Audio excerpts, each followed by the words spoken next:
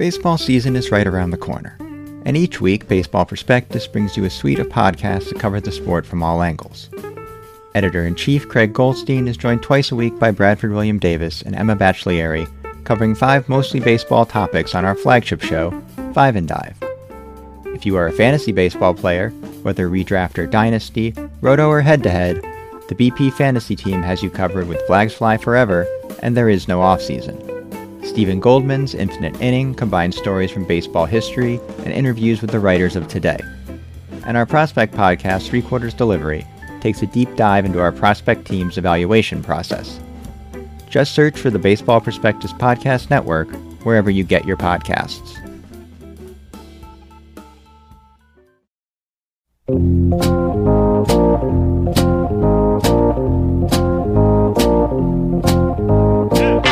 Tell us a little bit about what you saw and being able to relay that message to Cora when you watched Kimbrel pitch and kind of help out so he wasn't tipping his pitches. So tipping pitches, we hear about it all the time. People at home understand what tipping pitches is all about. It's amazing. And that's remarkable. Alex, when the news broke that Alex Rodriguez and Jennifer Lopez were going through a rough patch, some news reports said that they were breaking off their 2-year engagement. Others said that they're, quote, working through some stuff. No, we're all working through some stuff. When that news broke, many of our listeners were like, okay, we need a full forensic breakdown of this on tipping pitches. And I'll just say, I don't want to pry. I want to let those 2 crazy kids work it out. But if they can't make it work, I don't know. I've lost a little faith. How can we make it work? How can anyone make it work if they can't make it work? I know. This is something I was talking about with some friends. Was sick invite. I feel like we thought that they were together for a lot longer than they actually were. Like, it's been a few years, but I don't know, something about like A-Rod and J-Lo. It seems like, no, it's always been J-Rod, yeah. A-Lo, you know, like, yeah, I definitely would not have believed you if you would have said that they got together while we were already doing this podcast. Right. And yes. They broke up while we're still doing this podcast. Like, that definitely would have been a shock to my system. Mm-hmm. I don't want a forensic breakdown of what went wrong in their relationship. Instead, from you, what I want is a forensic breakdown of what this means for Alex Rodriguez's YouTube channel. I am actually really curious because J-Lo is a really big part of that. In many videos, on-screen talent, he would address her as if she were the one with the camera, holding the camera. Right? Maybe the producer, the definitely an filmmaker, definitely an EP. Yeah, absolutely. It's really unclear to me, you know. I'm wondering if maybe A-Rod was spending a little too much time with his other girlfriend, SlamCorp.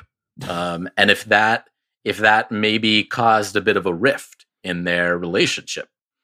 He was just acquiring too many other companies and taking them public, you know? It's tough when you're in love with the deals, right? Yeah. When the deal flow is so exorbitant, you don't leave enough time for anything else in your life. This is an issue that you and I have. Too much deal flow. Right, we do have too much deal flow. It's the reason that we only do 1 podcast a week. Like, if we didn't have so much deal flow, like, we'd be able to do 2, 3, maybe 4 pods a week. On a somewhat serious note, not exact, but like, well, first of all, when I saw this break, I wanted to clown it, and then was also like, damn, they have 4 kids. This sucks objectively. Yeah, not fun. So, you know, heart goes out to them. Our DMs are open. Tip hard to A-Rod and J-Lo's kids if you need to chat. Nope. I don't feel qualified. I thought you were talking about our DMs are open to A-Rod and J-Lo as like marriage counseling. Oh, well, I mean, that A-Rod too, and J-Lo come on tipping pitches to do marriage counseling. So wait, so we have asks out to Rob Manfred, Bernie Sanders, Alex Rodriguez, and J-Lo for the specific purpose of marriage counseling. Anyone I'm missing? I mean, we still have an open invite to Tebow, even though he's retired, right? Like, true. Yeah. He'd never said no, so he never turned us down. I think Barry Zito is the only hard no we've gotten. My other thought on this is that, and I think this is not novel, but J-Lo is far too good for him. I was, for, whatever reason, going back through A-Rod's YouTube channel and kind of seeing some of the content that they have created together. And I came across a video back from October where they chatted with one Joe Biden, our current president, current commander in chief, and his wife, Dr. Jill, Dr. J. And that's fake Dr. Jill to you. Seeing the way that like A-Rod and J-Lo like both like talked and like how much different they were, like J-Lo, I feel weird. I've said J-Lo and A-Rod so much that like they've lost all meaning. Jennifer, Miss Lopez, was having a very intelligent discussion about like how the Latino community has been hurt by COVID and how there's such a strong culture there, and she wants to make sure it's represented in politics going forward. A-Rod was quoting Coach K and saying it's not about red and blue, it's about being an American. And I was just like, is that a Coach K quote? Did he patent that one? Coach K is the only person who was ever like, let's reach across the aisle. Yes, literally. He actually said it, and then John McCain was like, yeah, I'm going to become the Maverick. So anyway, I would love to know what the two of them talk about, just like when they're hanging out together. Yeah. I would love to know too. The mystery remains. I guess Page 6 will find out before us, though. I'm sure they will. I'm pissed we didn't break this one. God, I know. Okay, we have a conversation coming up with the Yankees superfan, filmmaker, incredibly smart thinker about baseball, Randy Wilkins. That's coming up later in the podcast. But before we get to that, I am Bobby Wagner. I'm Alex Baisley. And you are listening to Tipping Pitches.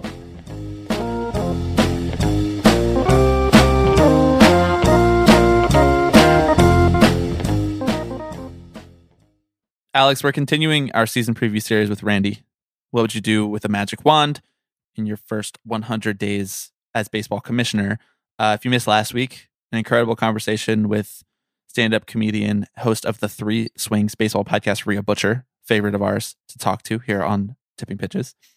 Before we bring Randy in, really quickly, the only thing that really happened in the last week, other than more spring training news, is that MLB announced that they are going to make some more relatively radical changes to the minor league rulebook, I guess you could say.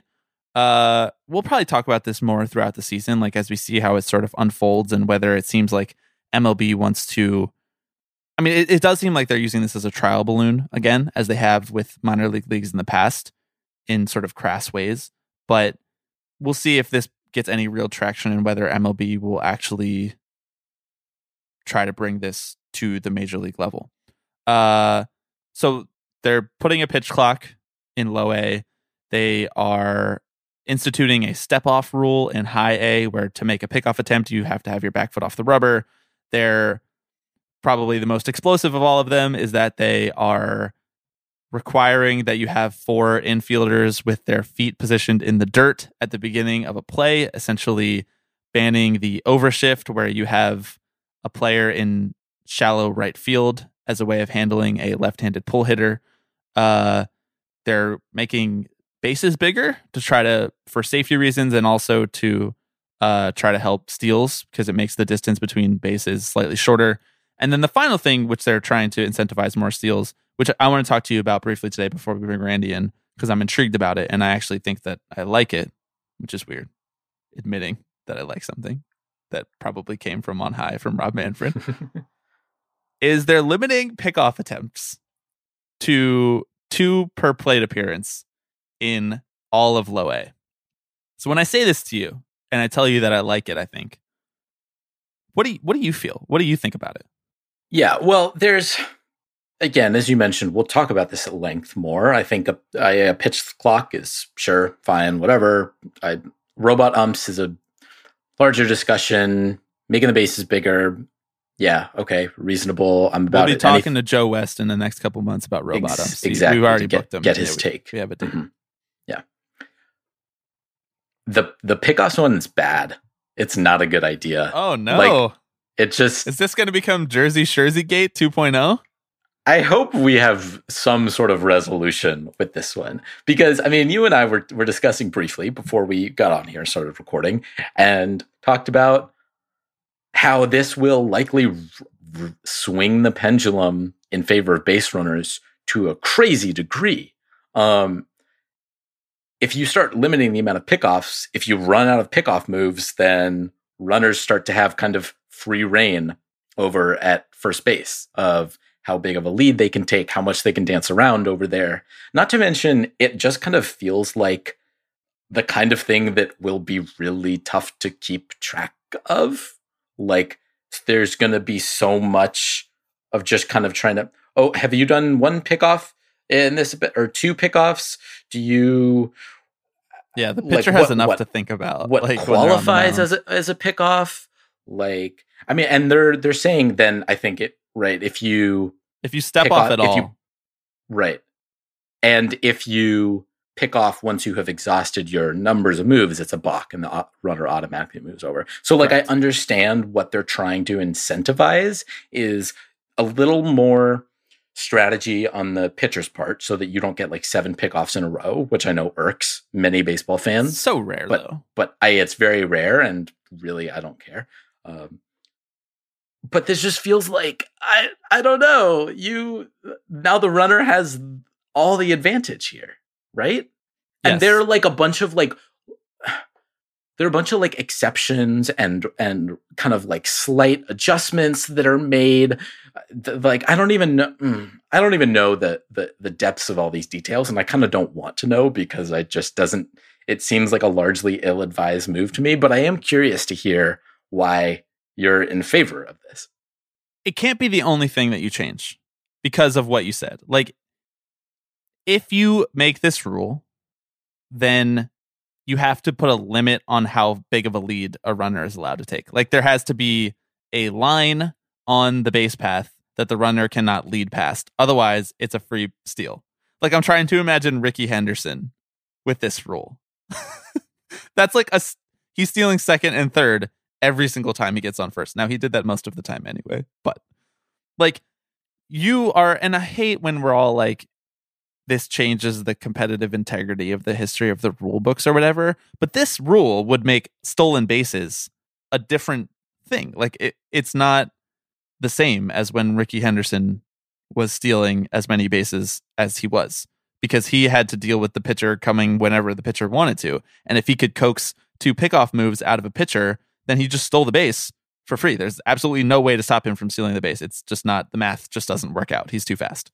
And there are plenty of players who are fast enough that they could guarantee themselves a stolen base if they've exhausted the pitcher's pickoff attempts. So you'd have to limit how far you can actually lead. So, but wouldn't that start to negate some of the reason that the rule is implemented in the first place? Because because you're then still trying to place some sort of limits on players, and you're setting you're removing any of the competitive cat and mouse game element that goes on at first, right? Where the hitter takes or the runner takes a lead, pitcher throws over, the runner takes a smaller lead. It's kind of this back and forth, right? If you're just, I mean, you don't even need pickoffs at that point. If you're just going to say the runners can stand 6 feet from the bag and everyone just stands there, then that's it, right? I think if they use this as an excuse, like if they use this as the only thing that they're doing to incentivize base stealing, then I think it's a failure. Because there are plenty of other things that you can do to incentivize base stealing, like let athletic players just try to steal bases.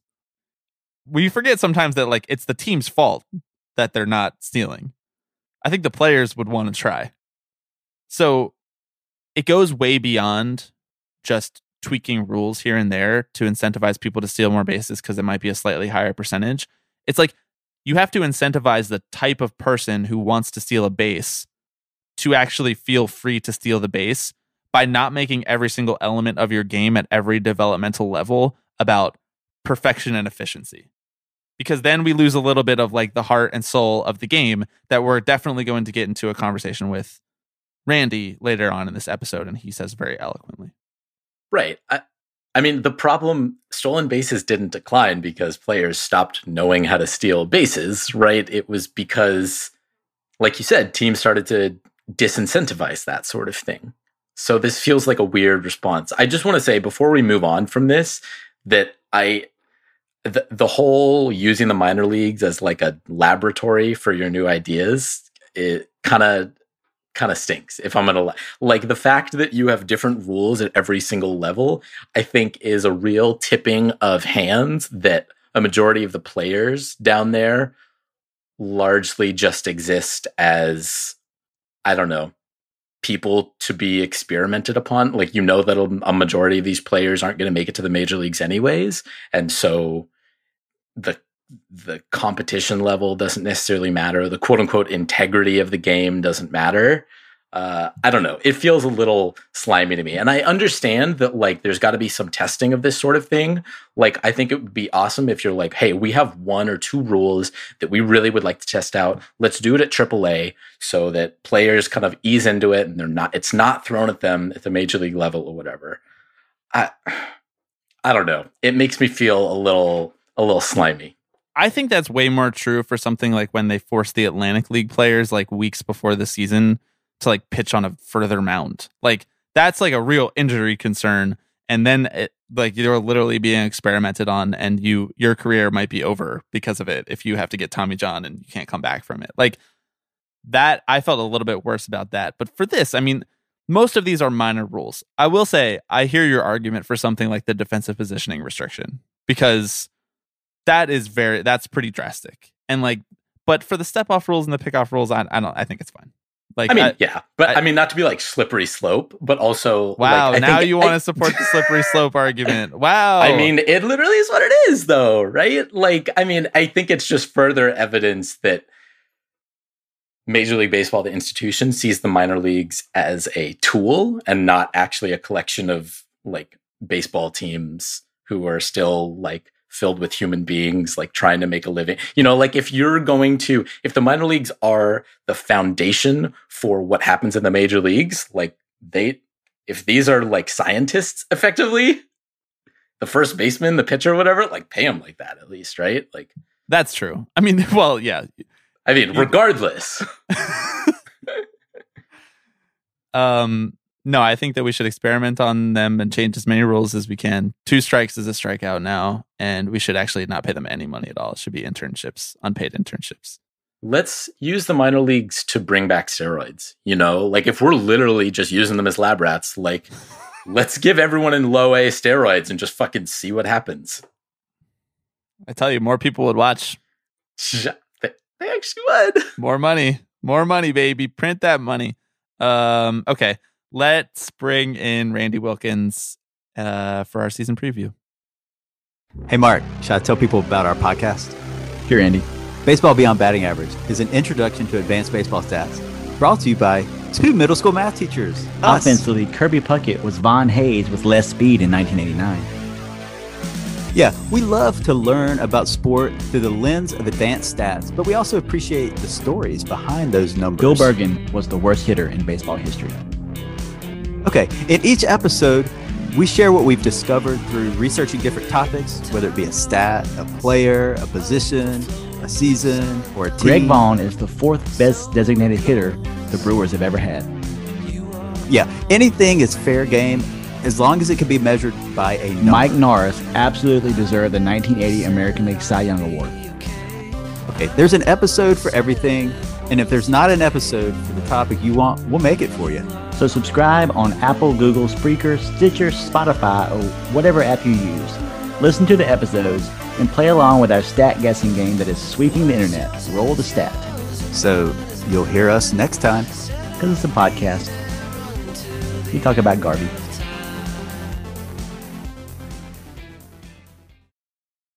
Okay, Bobby, we are back. Part 2 of our season preview series that is actually doing very little to preview the upcoming season. But you're not going to learn anything about the 2021 baseball season from we got to series. remain on brand here. We're joined by Randy Wilkins. He's a filmmaker. He's a writer at Views from 314 Feet. He's an extremely online Yankees fan. Randy, hello.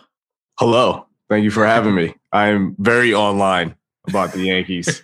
You got to be online about something. So I chose the Yankees instead of my profession, so I don't get blacklisted for saying something crazy. That's good. Just channel it all into the Yankees because, like, I feel like you have, like diplomatic immunity. It's like fanhood immunity when you're talking about the Yankees because Yankees fans are not reasonable at all. They're not reasonable. Not at all.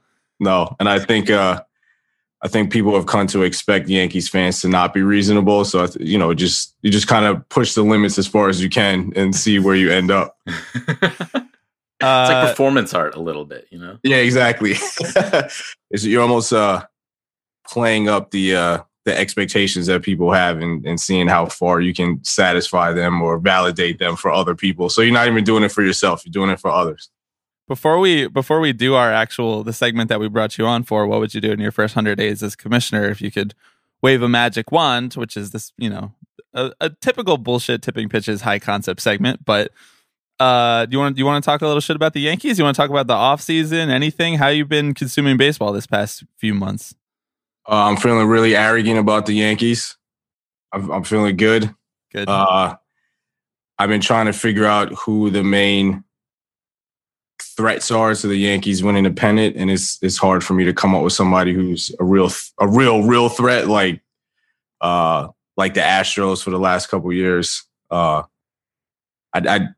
know people talk about the White Sox, but I'm not even sure they're the best team in their division.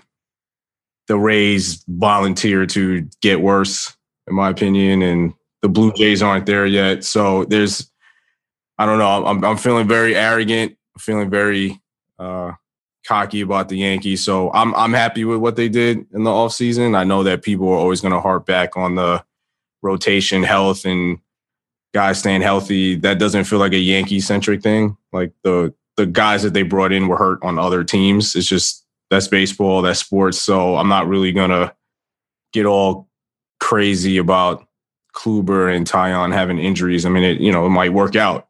Sometimes you have to be hopeful and positive instead of being negative right from jump. So I'm choosing to go the positive route, and I feel good about them. I mean, I think that they made smart moves, and yeah, I'm feeling good. I feel like the Yankees are a team that I'm an A's fan, so I don't watch a ton of the words hopeful and optimism didn't really land for him. but the Yankees are obviously in my consciousness, but I'm not watching 162 games of them or whatever. But every time I go and look at their lineup or just their roster, I kind of forget how stacked they are. I'm like, oh yeah, their 7-hole hitter is probably a 3-hole hitter on a majority of the rest of the teams in baseball.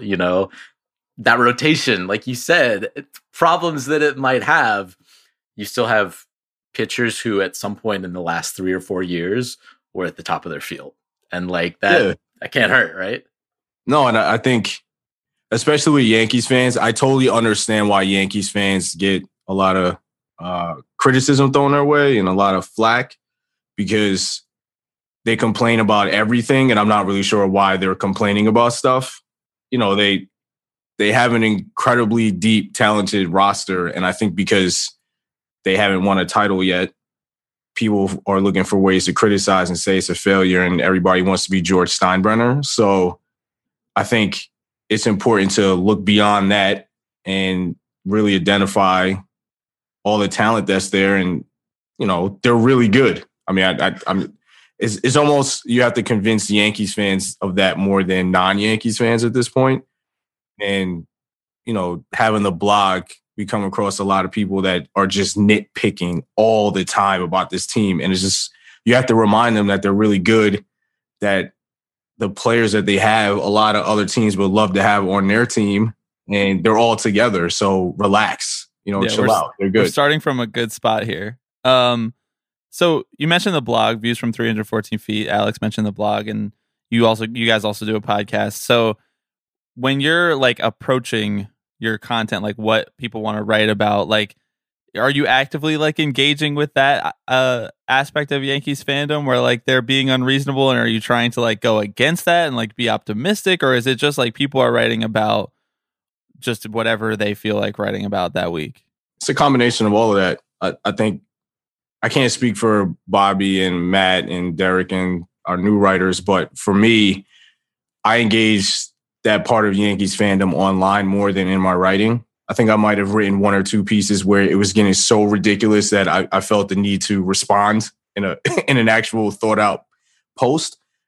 But I think we do that by just focusing on people's production and their performance and saying that their performance leads to this conclusion about their contributions to the team. So it doesn't have to be necessarily a direct response to that part of Yankees fandom, but I think it engages it just by speaking about what the performance tells us, So I think we talk about it amongst ourselves, but I don't think it always shows up in the actual writing for the site. So I think you kind of run into a problem of letting a minority of the fan base, or maybe it's larger than a minority, kind of dictating how you see things and what you want to talk about. So it's in the back of our minds, but it doesn't really dictate how we go about seeing things.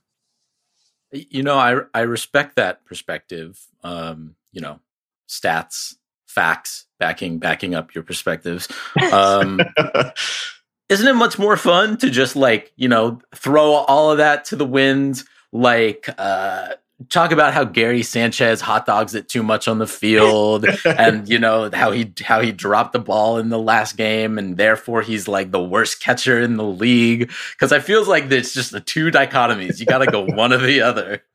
Yeah, I mean, out of the entire group, I'm definitely like the least analytically inclined one, and the one that will just talk about probably narratives, but I try to be smart about it. I try not to go into the easy, low-hanging fruit.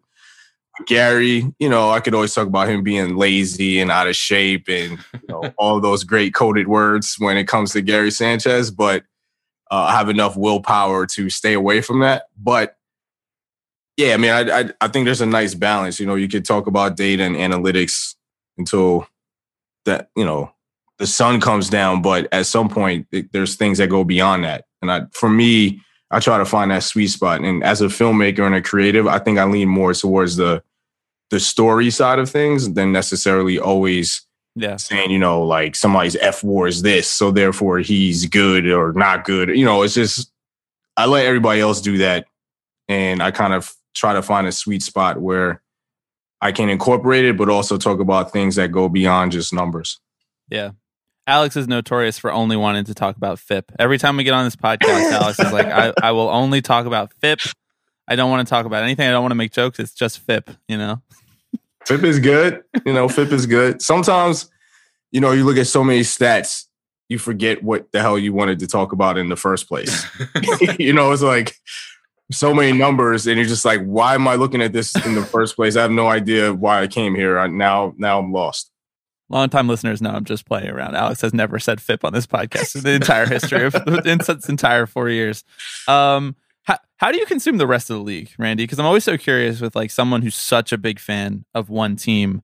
Like, what is your sort of plan of action for like how you watch other teams, like how you engage with other stars on other teams, and especially during the off season when like there's less cause for tuning in to like what the Orioles are doing or what the Mariners are doing, although I guess the Mariners were in the headlines a lot in the last couple of weeks, but for different reasons. But what is your engagement like with the rest of the league? What's that relationship like?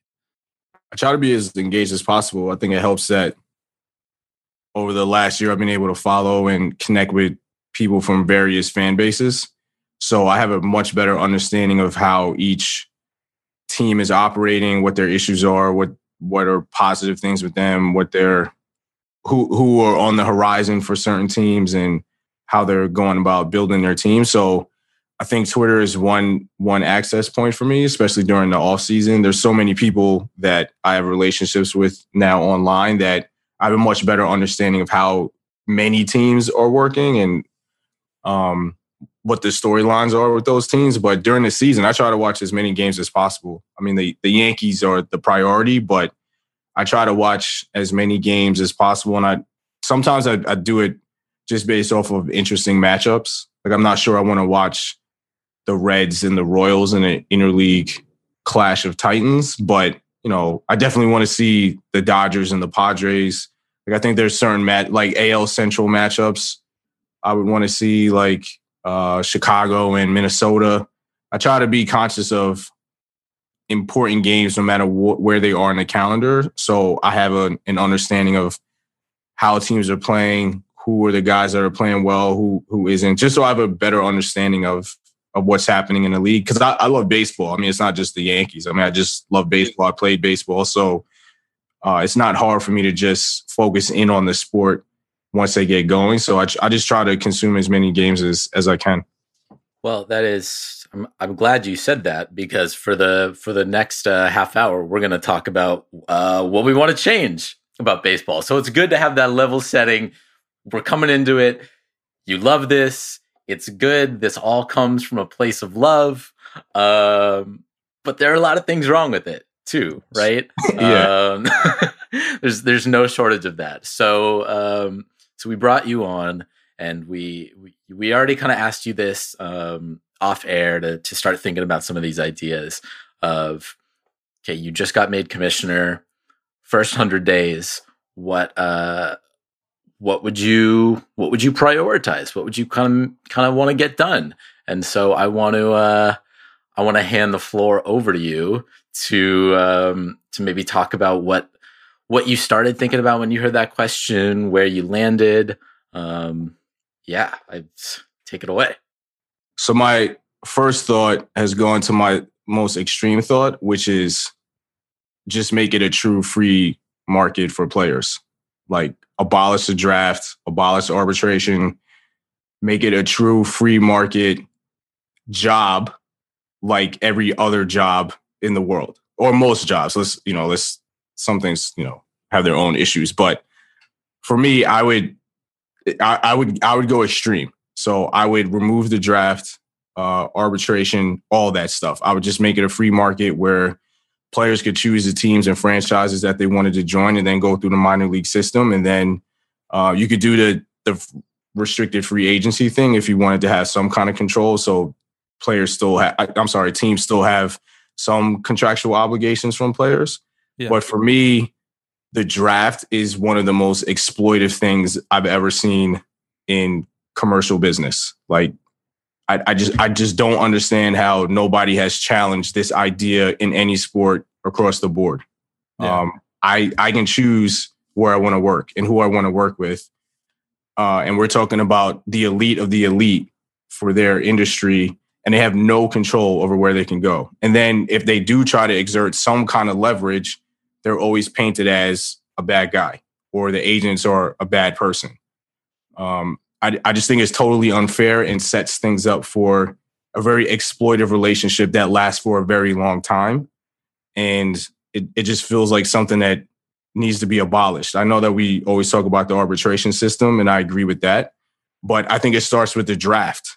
And if we are to keep the draft, this is another extreme thing, reverse the order. I don't understand why a team like the Orioles are constantly rewarded for purposely being terrible, or the Pirates being purposely terrible just to get draft picks. Like, why are we rewarding that?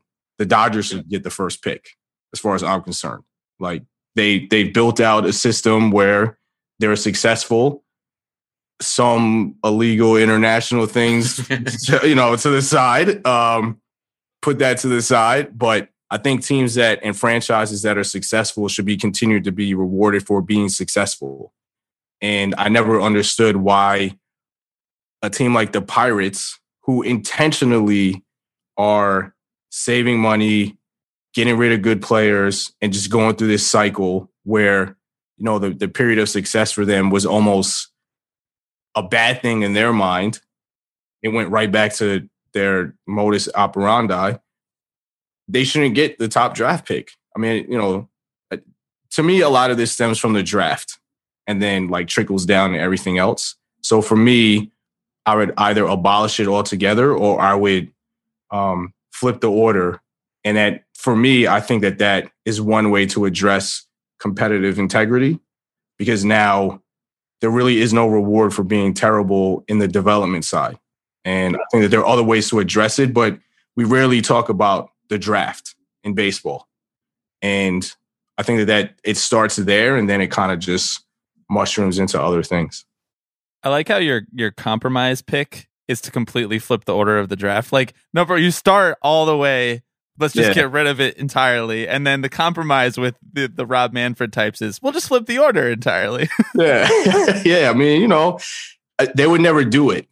No, like, of course. They would never get rid of the draft for obvious reasons. So I acknowledge that I would do something that would in reality never happen, never be considered.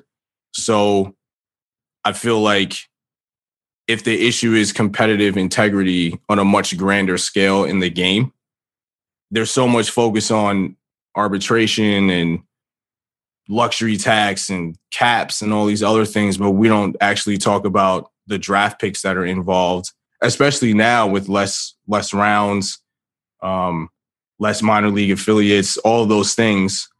It just feels like there's even less impetus for some of these teams to really go for it, because they're just going to rack up cheap labor through the draft. And there you have access. These bad teams have access to the best players. And to me, that shouldn't happen. I mean, that's counterintuitive to me. Yeah, it's, Alex and I talk a ton about arbitration. We talk a ton about the labor landscape at the MLB level. And I think that, while having those conversations, we're coming to it from a sort of tacit understanding of the first step of that is the draft. These guys don't get to choose what organization they go to. And sometimes they go to an organization that they have a very positive relationship with. And sometimes they go to an organization that is more than happy to exploit them, take them to arbitration every single year to try to save $700,000 for $1 billion corporation. All of these things that we talk about till we're blue in the face. But you're totally right in that not a lot of people talk about the draft, and the draft being the first chapter in a guy going to the minor leagues and being exploited, paid below livable wage, paid below, minimum wage because of the antitrust exemption and all of that stuff. And abolish the draft. I'm down. These are decisions being made by 18, 19, 20-year-olds, right? Who are in an incredibly vulnerable position in their lives. I mean, obviously a lot of the top draft picks, they're going to be okay. You're going to get that $2, $3, $4 million signing bonus. But especially when you start to get past the first and second rounds, there are a lot of guys in there, right, who have really no choice. They're sure, I'll take the $20K and go start out in low A where, you're paying me the equivalent of $7 an hour or something like that. Because what's my other choice? Right. There isn't. Yeah. Right. And I feel like it's even worse now with the draft slots. Some guys will be drafted for the sole reason that they're cheaper than another guy that a team wants who's going to cost more. So the teams are exploiting the loopholes at the expense of a young man that just wants to play professional baseball. You know what I mean? There's so many layers of exploitation layered that's present in the draft that it just feels that is one area that needs to be addressed more than it is. And I don't think the Major League Baseball Players Association helps out in that scenario either. I think that they contribute to the exploitation because of this long-standing tradition, I guess, of, if I went through it, then you have to go through it, instead of realizing that it's not healthy for the sport to allow these practices to continue. So I don't know. It's just the draft bothers me. The draft has always bothered me. And I think that it's less in baseball than other sports where, say, in football, you have undrafted free agents that still have a chance to make the team and earn a living and actually have more control over their workplace than drafted guys, despite not being as talented or have warts or whatever. And that doesn't really happen in baseball. I mean, I know that there's some guys, but that's not common like it is in basketball and the NFL. So I don't know. The draft has always been a problem for me. Well, it gets incredibly convoluted, and you alluded to the fact that some players are able to kind of control their destiny a little more by if you're a first round talent and you have an offer from, let's say, Virginia to go to college, you can basically choose what team you want to play for because you can threaten to just go to college instead, and then they've wasted a draft pick on you and they don't get that back. That's what happened to the A's with Kyler Murray. They drafted him. He decided to play football, and they didn't get that draft pick back. Like, they didn't get to re-pick for Kyler Murray's spot. So that's the threat to the team side. But most guys don't have that protection. And most guys end up as just like nameless minor leaguers that most of us don't know until they hit the major league roster, because there's just so many players in a farm system to keep track of that you can only really have the brain space to keep track of your own team. And I do think that something that you brought up about the Players Association is really interesting, because the Players Association doesn't protect minor leaguers. Like, they can't protect minor leaguers. They're not members of the Players Association until they get called up to a 40-man, like until they get called up to the league first. So a lot of these guys who are like the future value of a team are not protected union members. And I feel like you'd have a much clearer case to include every minor league player if you abolish the draft, because then those minor league players have way more power over the clubs, because they can say, I'm just not going to play for you. It's just a much clearer like labor case for them to be part of the Players Association at that point, because they basically are, you know, autonomous free agents who get to do what they want and to choose what team they play for. Yeah, I mean, there are a lot of levels to it, you know, and also I think it also starts to creep into socioeconomic situations. You know, we talk about the dearth of Black baseball players. I think the draft and access to elite college programs plays a role in all of that. And now that there are less rounds, I just think that the draft just impacts in so many ways. And you really could have a discussion just on the socioeconomic side about it. You know, if you're Jack Leiter, you can afford to say, well, I can go to the Yankees or I could go to Vanderbilt. I come from a privileged family, an accomplished family. I really can afford to go one way or the other because I don't need the money. You know, somebody like Garrett Cole coming from a pretty well-to-do family, I could go to the Yankees out of high school, or I can afford to go to UCLA because I'm in a strong financial situation. You have somebody that's from a low-income neighborhood who really, you know, can benefit from making money right away, regardless of how much it is, versus going to college with a scholarship. You know, now I might be more inclined to just take the check now because my family could use it.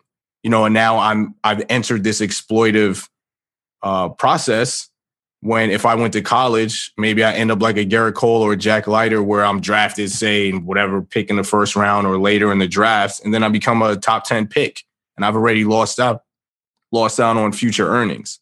You know, it just feels like it's not fair. It's not level. It's totally to the benefit of the franchises and not to the players. And I think that if you're somebody like a Jack Leiter, he's talented enough where it doesn't really matter where he gets picked. You know, the Yankees, somebody would have picked him earlier in the draft last year if they knew that he was going to sign. You know, like he's just a guaranteed top talent pick. So he's a unicorn. A Garrett Cole's a unicorn. You know, you have those special players like we've mentioned, but I don't know. It just spreads into a lot of different things that to me just point to it being bad process that really should just be reconsidered. It won't, but it should be. I'm also trying to reimagine like what draft night would look like, you know, if we abolish the draft or at least kind of like reverse how it worked. Like, let's get all the owners sitting in a room together and like Rob Manfred comes up to the mic and is like, and in the first pick, you know, Jack Leiter chooses to go to the Yankees. And then, you know, you see the Steinbrenners jump up because they're the ones that are benefiting from this. Yeah. I mean, and of course you could put some rules in place. I mean, it doesn't have to be like total anarchy. I mean, you could, you know, you can have organization to it. You can have rules in place, but it just feels like both the order and the mere existence of it doesn't necessarily help the game, or it's not doing what it's intended to do. Yeah. So, you know, if you know, it's a wish list. So I'm pushing it chips in the middle of the table, just like, let's go crazy. It's a magic wand. It doesn't run out of energy, you know, like you I mean, that's, you know, But even then, like just in reality, I feel like the draft needs to be reevaluated beyond just cutting down the rounds. Yeah. The last thing I'll say about the draft is for all of the reasons that you outlined, because it doesn't appeal to every type of person from every type of socioeconomic background, is that we're just not creating the best baseball players that we could, like countrywide. We're losing out on so many good baseball players because we're saying make this choice based on your economic prospects versus make this choice based on what's actually going to be best for your baseball development. If it's best for player A's baseball development to go to UCLA, then they should go to UCLA. They shouldn't enter into the draft and get drafted and accept it just because they need the money, 3 years earlier. They need the money for their family or whatever. Or they think that they're going to get like a signing bonus and they don't end up getting the signing bonus that they thought they were going to get from the draft.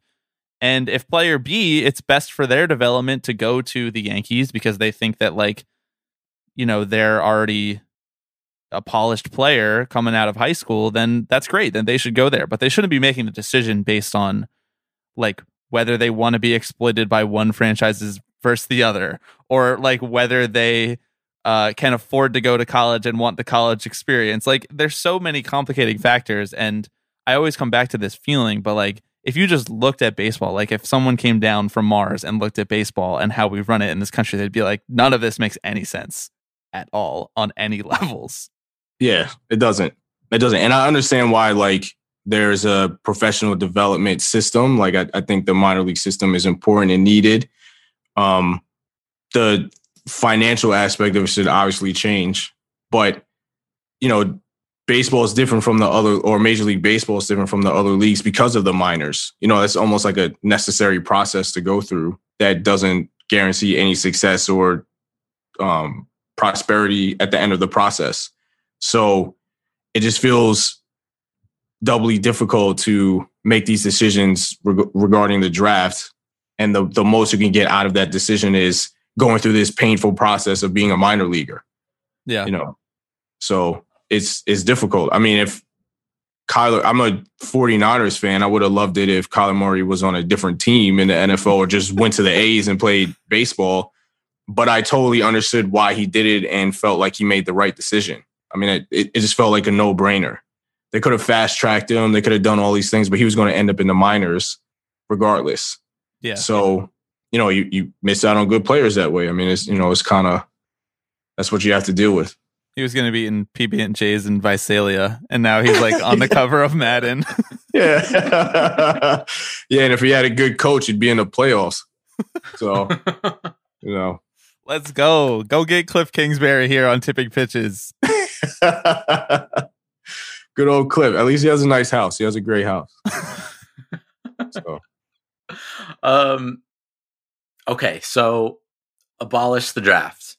We're on board. Is there anything else that you were like, okay, second, third, fourth on the list? It doesn't have to be fully fleshed out. We got 100 days here. Throw some shit out there. Yeah, exactly. You abolish the draft in the first week. You got 93 days to work with. Yeah. Yeah, get rid of blackouts. Like the TV blackouts. I mean, come on. Like we were talking about this earlier. I mean, how do I consume the game? It's easier for me to see games like in a Cardinals game or a Royals game than it is for people that live in the Midwest. For a time, it was easier for me to see a Dodgers game than somebody who lived in LA County. I mean, that just doesn't make sense. We always talk about how do we market the game. Well, first we have to actually see the games. You know what I mean? Like how are we going to market radical concept? Yeah, like how do we do this if I don't know who player X is because I just happen to be in this one area and I can't see the games. Like there been people on Twitter, or there are people on Twitter that told me that they live in certain corridors in the Midwest where they can't see like 5 or 6 teams. Yeah. Like they basically can't see central teams from either league because of where they live. So that's wiped out what, like 10 teams? I mean, that's ridiculous. That doesn't make any sense. I mean, get rid of the blackouts. Come on. Yeah, that feels like an easy, like kind of low-hanging fruit. Like, obviously, baseball fans have a lot that they think is wrong with the game and oftentimes are right about that. But the blackouts thing is like universally, no matter where you lie on the spectrum, how you feel about baseball, it should be pretty easy for us to all get on the same page that, yeah, it'd be great for everyone to be able to watch this thing.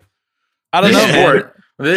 Wouldn't that be cool? This $1 billion industry, if everyone had access to it. The large contingent of TV executives that listen to this podcast are fuming right now, Alex. Come on, we got to please the regional TV executives. I mean, come on. I mean, I know why they exist, but right. The game in general, that brings up a good point, is too regional.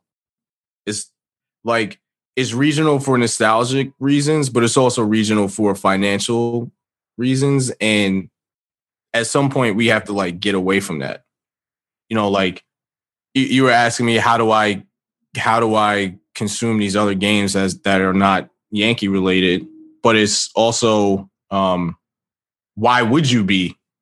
You know, the way it's set up, another question to ask is, why would you even want to look at a team that isn't your favorite? And that's like a fundamental question that we shouldn't be asking. You know, like I should want to see the Padres, let's just say, or the Cubs or whoever, you know, just because the game's accessible to me, because I'm not always thinking about my one team that's in my city. You know, and I think that's a very Major League Baseball thing. I don't think NFL fans, obviously there's gambling and fantasy involved, but at least have like a Red Zone type channel or, you know, some show where I know they have the whip around, but like Red Zone, there's so many things that you can take from different sports and apply it to baseball to make it more national and engaging. Yeah. To make it easier for you to market these players and say, you know, you can access baseball or you can access the major leagues. And a lot of times I feel like casual fans feel like they can't necessarily access the game. And a lot of that is on the league. You know, it's not just the game and how people might perceive it being boring or nothing's happening. Sometimes it's just the way that the league has set things up or has limited itself to bring in casual fans with solutions that feel very easy to present and execute. Yeah. No. You know, MLB TV, my subscription just renewed. And I work in the industry, so I'm fortunate enough to get it expensed. I'm very privileged in that way. But if I'm a regular fan, I'm a Dodgers fan living in LA, or I'm a Mets fan living in New York, or I'm a Yankees fan living in New York, you're paying $137. Like in the streaming era, where you're already probably paying close to that for all of the other shit that you're streaming, you're paying $137 more per year to watch only out of market games. That's an insane concept. Like, yeah. I might pay that if it meant that I could watch my team. You know, like but we're probably limiting the amount of people who are going to pay for that to just the diehards. So just the diehards are able to see all these games. Like that's not how you build support for a sport in a country. That it's just not a sustainable model. And you're doing it like solely because it raises the value of these regional TV deals, which ends up being the reason that these teams are so exorbitantly profitable. And then we get into the whole, we could start pulling the thread of what they do with those profits and how they pretend like they don't actually make them. Right. Yeah. I mean, it has to be accessible, you know, and it's not just about marketing players, but the actual sport has to be accessible to people, and it has to have a larger vision to bring people in so that they can invest in it. You know, there's different ways to generate profit, and it doesn't always have to be rooted in these TV deals or these streaming deals. And I feel like now we can question if this is because the people in charge don't really care about the sport as much as we do, or they just have a lack of vision. But it feels like there are limited ways in which they view generating revenue for the sport that come at the expense of the popularity of the sport. And the two never meet in the middle, it feels like. And again, I don't want to accuse the commissioner of not loving the sport. I know that that's popular for people to say. It might very well be true. It feels like it's true, but I'm not going to like make that statement. as a matter of fact. But something, it just feels like the two things like miss each other and pass by one another. And there really shouldn't be a reason for that. You know, like, I think you can accomplish both if you have a larger vision of how to bring the two things together. And it just doesn't happen. And it feels like, you know, maybe it's because the owners that are coming in now, this new generation of owners, only see these franchises as assets and don't look at them as like competitive portals, you know, which I also think is like a major issue in the sport, that things are just not viewed through a competitive lens anymore at the top. And it just feels like as long as these boxes are checked in terms of how to generate revenue, so like the TV deals, streaming deals, real estate deals, all those things, as long as that's addressed and brings in income or revenue, whatever, then it doesn't matter. Everything else just doesn't matter. You know, like if there's some things that we can add that we think will make it better, cool. But if not, whatever. We'll like work on banning the shift in AA because we think that that's going to like help things out. You know, we'll get some casual fans letting them know that we're going to ban the shift in a couple years. You know, there's a disconnect. I want to meet that person, the casual fan that started watching MLB games because in 3 years it's going to pay off that the shift is going to be banned. Right. Yeah. So do I. So do I. I want to meet the diehard that thinks that. I don't know. It's weird. It's weird. But yeah, get rid of the blackouts. Get rid of daylight savings time and get rid of blackouts. It's tough because when half the teams in the league aren't competitive, how do you generate that kind of national broad scale interest in the game, right? Like you mentioned the Padres, for example, right? Who all of a sudden became a watchable team in the last couple of years because they brought up their young stars and paired them with established veterans that people wanted to watch. And all of a sudden, like, people are going to watch Padres games this year, right? And it's like they're the model of what happens when a team actually like puts their money where their mouth is, right? Like, I can't think of a team that has in the last, decade or so that has had the public opinion on them like shift so radically, right? Where people went from being like, who the hell is going to be a Padres fan to like literally they are can't miss baseball, right? And like they should be case A of why every team wants to do that, right? And why there should be this kind of larger ethos among baseball owners to say, no, we're feeding into a larger system and trying to create. Wow, they're just. Is your building on fire? Yeah, what's happening? I don't know. Randy's getting the full tipping pitches experience right now. Yeah, right. I also live 2 blocks from a fire station, so like that's. Oh, okay. That would have been a good context and like to know 4 before blocks you moved. from a hospital. So. Oh wow, you have like a double whammy going on. Yeah, right. Oh, damn. Well, while we're waiting for the sirens to stop, I just realized what shirt you're wearing, Alex. Yes, it is the Griffey one. Yeah, she got me. I noticed. I think that's part of the top 70 collection now. They started reimagining that card, I think. Oh, really? Really? Yeah, I think I got the Bobby Hundreds one of that card. Oh, nice. Nice. Yeah. That's awesome. Topps has a deal with Homage, the t-shirt company. Mm-hmm. So that's where I got that shirt for him for, I don't know, for your birthday one year or something, for Christmas. Yeah. I just get him shirts. I just get him different. He has a Votto one. Nice. It's just a good, easy. Yeah, I mean, I was never like a baseball card collector, but I bought some of the, the different project capsules that Topps has had. And I definitely got the Griffey one. I got the S.E. Mai, Jackie Robinson card. So I've gotten a few of them. They're nice. I mean, that's one way to, open up the game and be a part of culture. You know what I mean? Like, I think that's another thing that the game really should be focusing on. And it's just rooting itself more in culture, and not just having this perception of being like some stodgy old white game. You know what I mean? It's not. I think that perception is wrong. I think that that's true of certain fan bases and certain demographics that tend to watch the game more, but the players don't reflect that at all, in my opinion. I mean, I don't see where the demographic or the perceived major demographic and the actual players, I don't see how that's connected. So I think doing things like what Topps is doing and Tatis starting to get some big deals, I think that all helps as well too. But, it should be a shift in rooting itself in the culture more to help the game expand a little bit. I think that hasn't happened enough. It happens with other leagues, but it doesn't happen with Major League Baseball enough.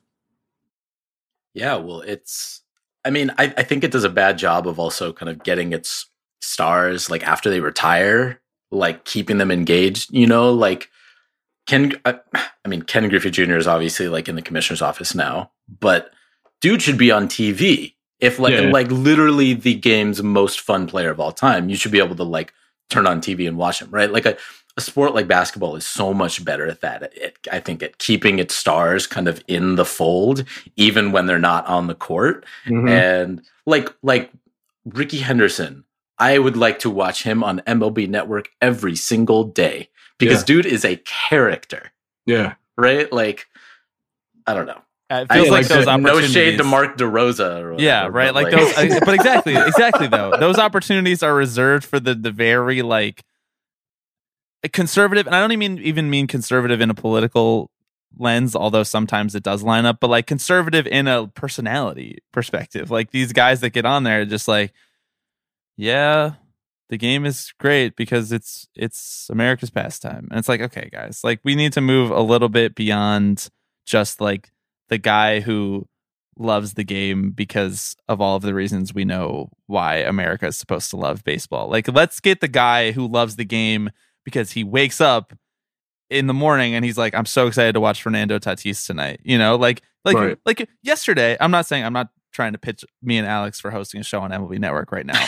But yesterday I went back and I watched the recorded spring training game of the Padres because I wanted to see the first inning where Tatis got an infield single, went first to third on a different infield single, and then scored on a shallow sac fly that just got past shortstop. Like, I just wanted to watch that and I don't see that energy all the time among like people who have national big spotlights. Like they're excited about Tatis because he's good or whatever, but they're not excited about Tatis because every kid in San Diego is going to love Tatis for the rest of their life.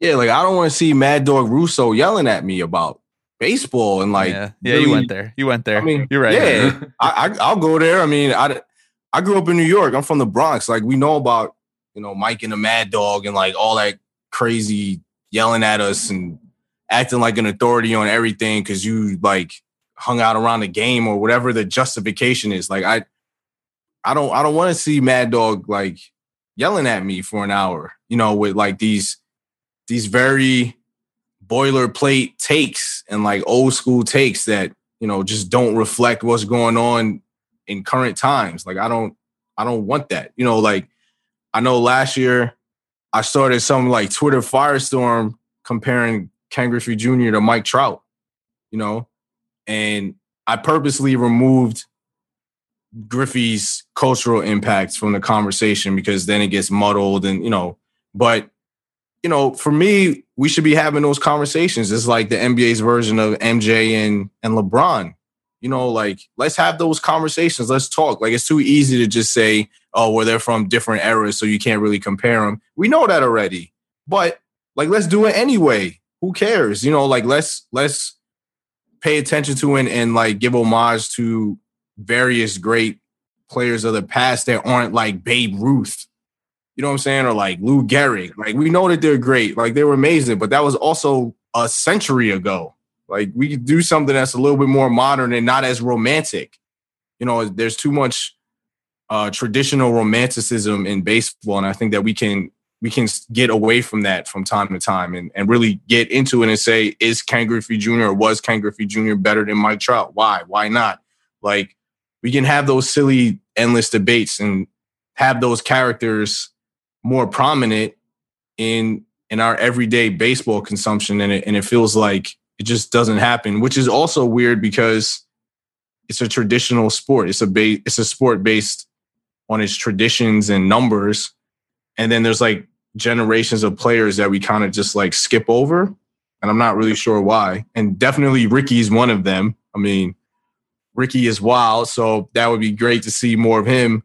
But just across the board, yeah, like, I mean, I think that you bring up a great point that not a knock on Mark DeRosa, but somebody like Mark DeRosa, Sean Casey, you know, these reserved personalities.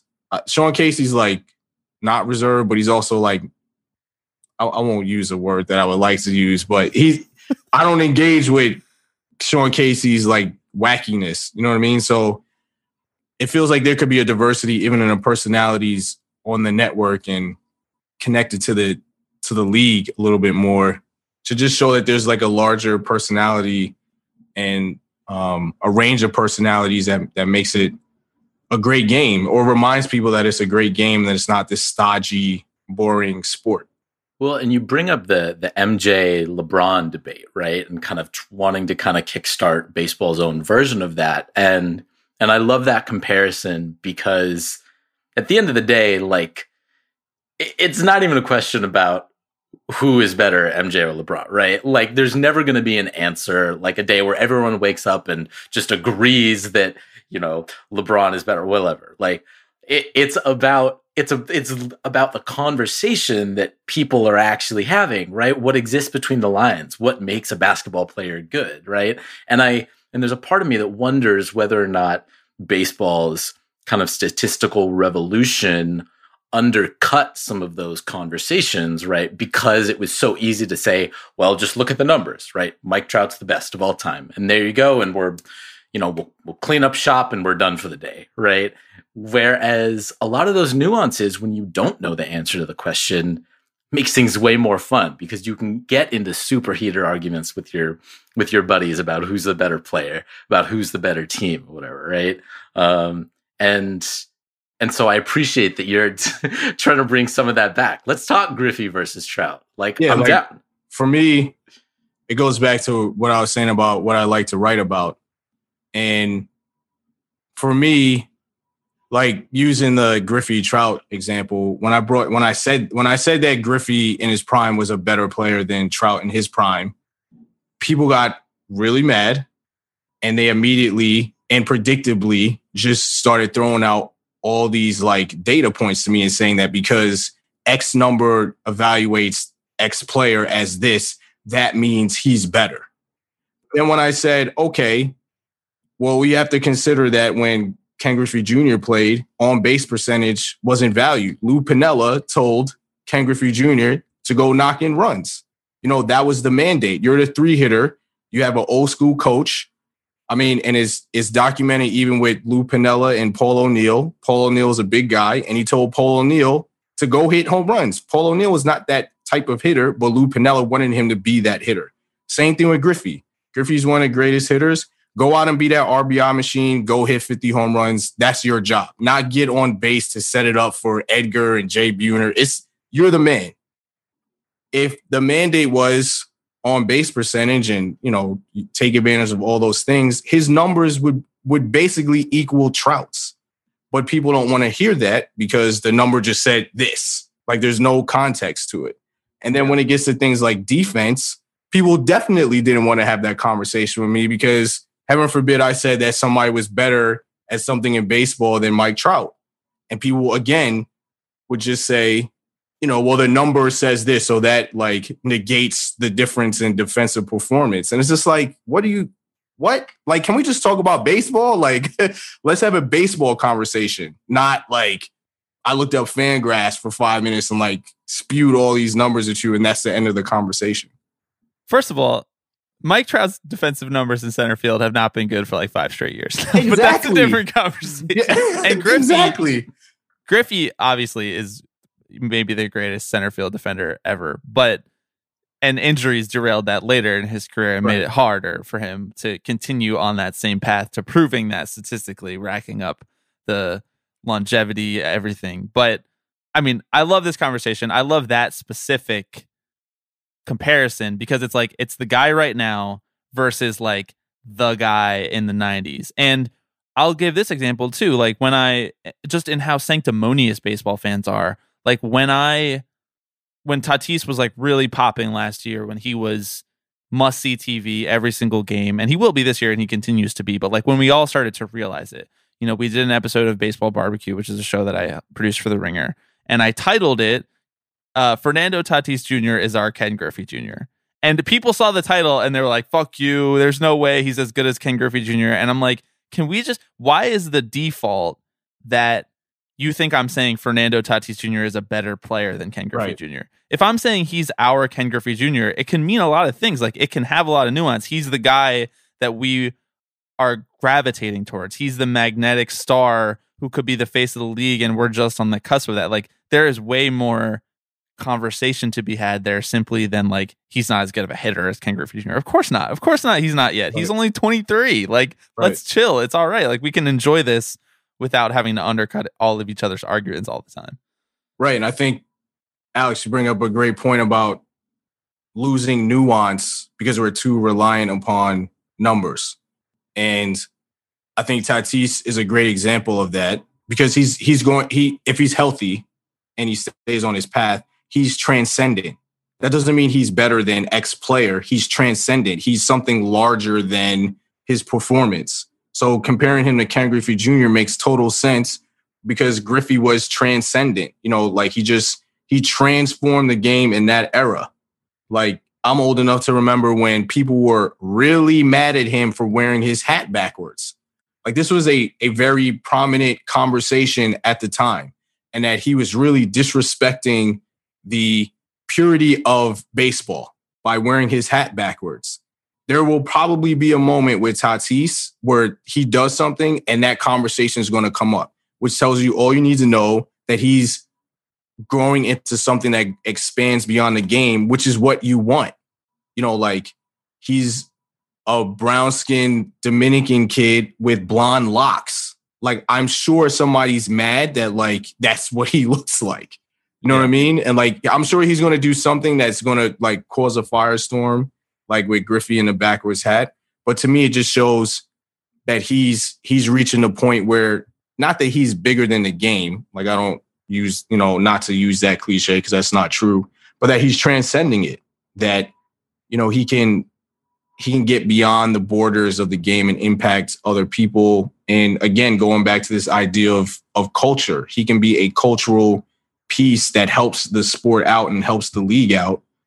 And people need to get out of the box of numbers to just evaluate a player's impact. Like all of these things matter. Like sports go beyond what happens on the field.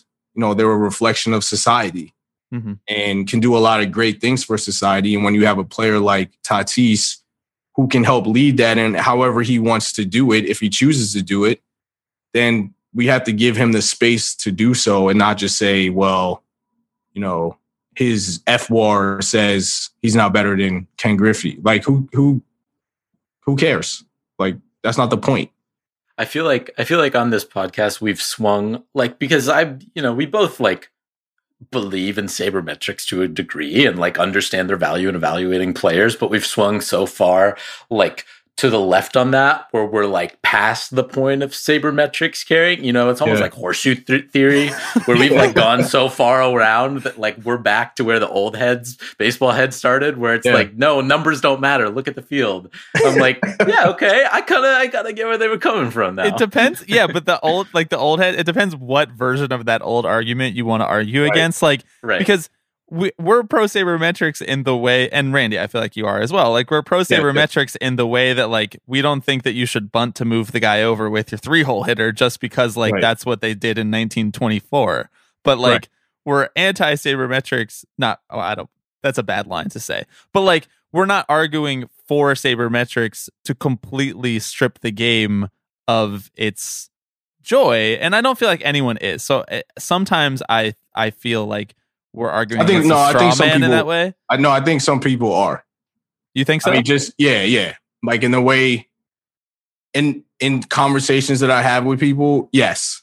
I think that some people, look, this might come across the wrong way, and I truly don't want this to come across the wrong way. But I feel like sabermetrics and analytics have allowed people to really get engaged with the game in a way that you couldn't have done it before they were public and available. Yeah. That makes people feel like they're an authority on something more so than before. And I think that some people have truly used it as a way to justify and validate their viewpoints on the game, which is totally fine. But for some people, it's too rigid and it's too defined and doesn't allow for the things that we're talking about to take place. Like, you can't tell me that defense doesn't matter. You know what I mean? And I think that there are a lot of people that look at numbers, and of course it's easier to quantify offense than it is defense for many reasons. But just because that's true doesn't mean that the value of defense and base running isn't still high just because you can go to Fangraphs or, Baseball Reference and pick up some numbers and then tell me about it. So I think that for some, and I think they're in the minority, but I do think some people have taken that on as a way to be really engaged with the game and have locked themselves into a viewpoint that doesn't go beyond what allows them to be closer to the game. And the reason why I don't want to come across like this is a bad thing is because I think we as fans should have the space to engage with the game however we want and however we choose to. So I'm not saying this in a arrogant or looking down upon somebody, because that's not my place. Like, enjoy the game how you want to enjoy it. But when you're having conversations with people that aren't just strictly about, somebody's analytical performance, I think that there needs to be space to incorporate these other things. And some people just either can't or won't do it. Yeah. And a lot of the times front offices validate those people. Like, front offices make decisions that are cold, hard calculated. You are not putting up numbers anymore. We're going to let you walk in free agency despite the fact that you should never wear a different jersey than this one. That they make those decisions. They make it okay for you to think that way about the game, because I would venture to guess that a lot of those people see themselves in GMs. Yes, right, exactly. And that's what I was trying to get at. That playing GM is a great way to feel like you're closer to the game, because we're obviously not professional athletes. We're not playing the game at that level, but we can think things through and construct rosters and, come to conclusions based off of available information like a Brian Cashman or Andrew Friedman or whoever, and AJ Preller, and then arrive at these conclusions, which is great. I mean, I think there are more positives to it than negatives, but I think the downside is that we get so caught up in it that not the people here, but some people forget that this is a game with human beings and chance and random things. And again, sports is larger than just on-field performance, and that all of these things really matter. And Griffey's cultural impact really matters. Tatis's potential cultural impact really matters.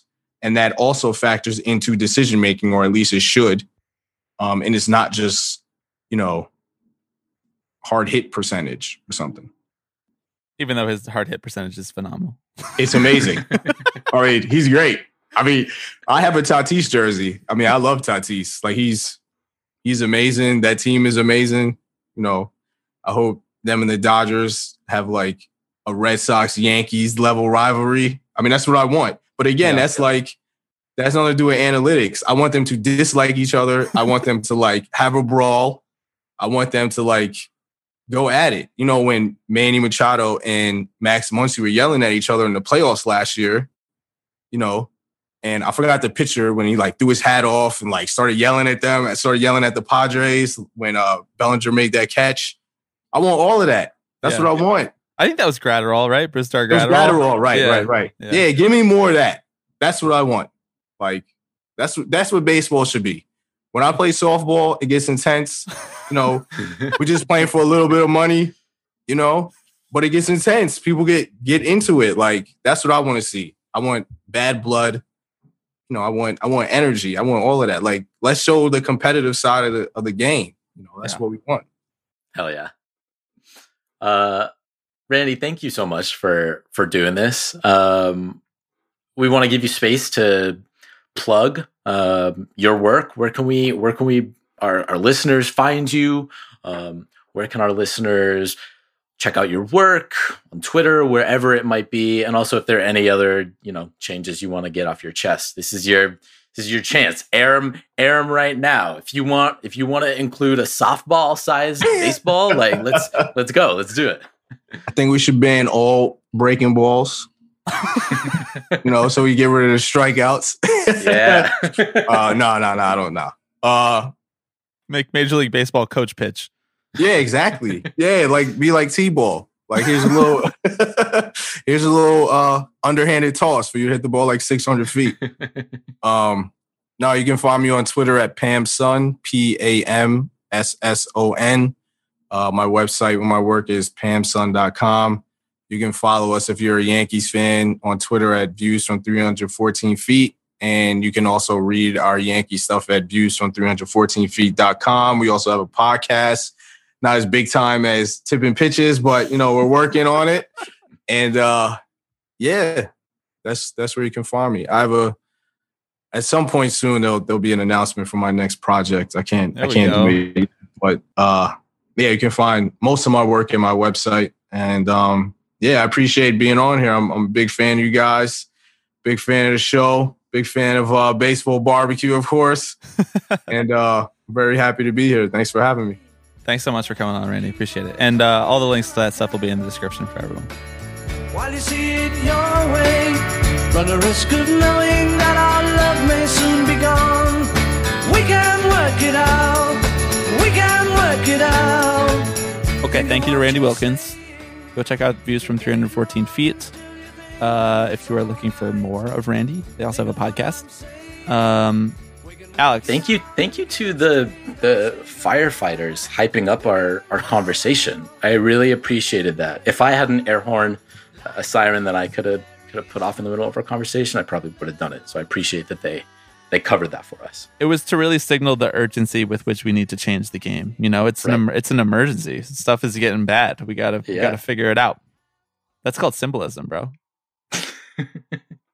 Ever heard of that? Situational irony. That's what that was. We're in cahoots with the FDNY. If we had to be in cahoots with one of the DNYs, F is the one, right? Not P. Exactly. We've completely lost the thread. Thank you for listening to this week's Tipping Pitches. If you like what you heard, make sure you're subscribed and make sure you're following us, Tipping_Pitches. We didn't do any voicemails this week for open season. We will be bringing that back next week, but we had a pretty long conversation with Randy, so we wanted to keep it as tight as possible, even though this is still pretty long. The number is 785-422-5881, where you can call into this podcast, leave a voicemail about something you're mad about with your team, something you like about with your team. You hate your owner. You love your owner. You can call in and say that. I can't promise that Alex will be nice to you if you love the billionaire who owns your baseball team. But if it's Steve Cohen, I might be nice to you. We'll see. 785-422-5881 for open season. Anything else, Alex? We got one more of these season preview pods. Yeah, I was just gonna say we got a fun one coming up next week. These have all been great, so tune in next week for the coda to this series. Gift draft coming up later this month before the season starts. We're really looking forward to that, and we're really looking forward to next week. So I will ask you once again. Hello, everybody. I'm Alex Rodriguez. Tipping Pitches. This is the one that I love the most. So we'll see you next week. See ya! There's a chance that we might fall apart before too long. We can work it out. We can work it out.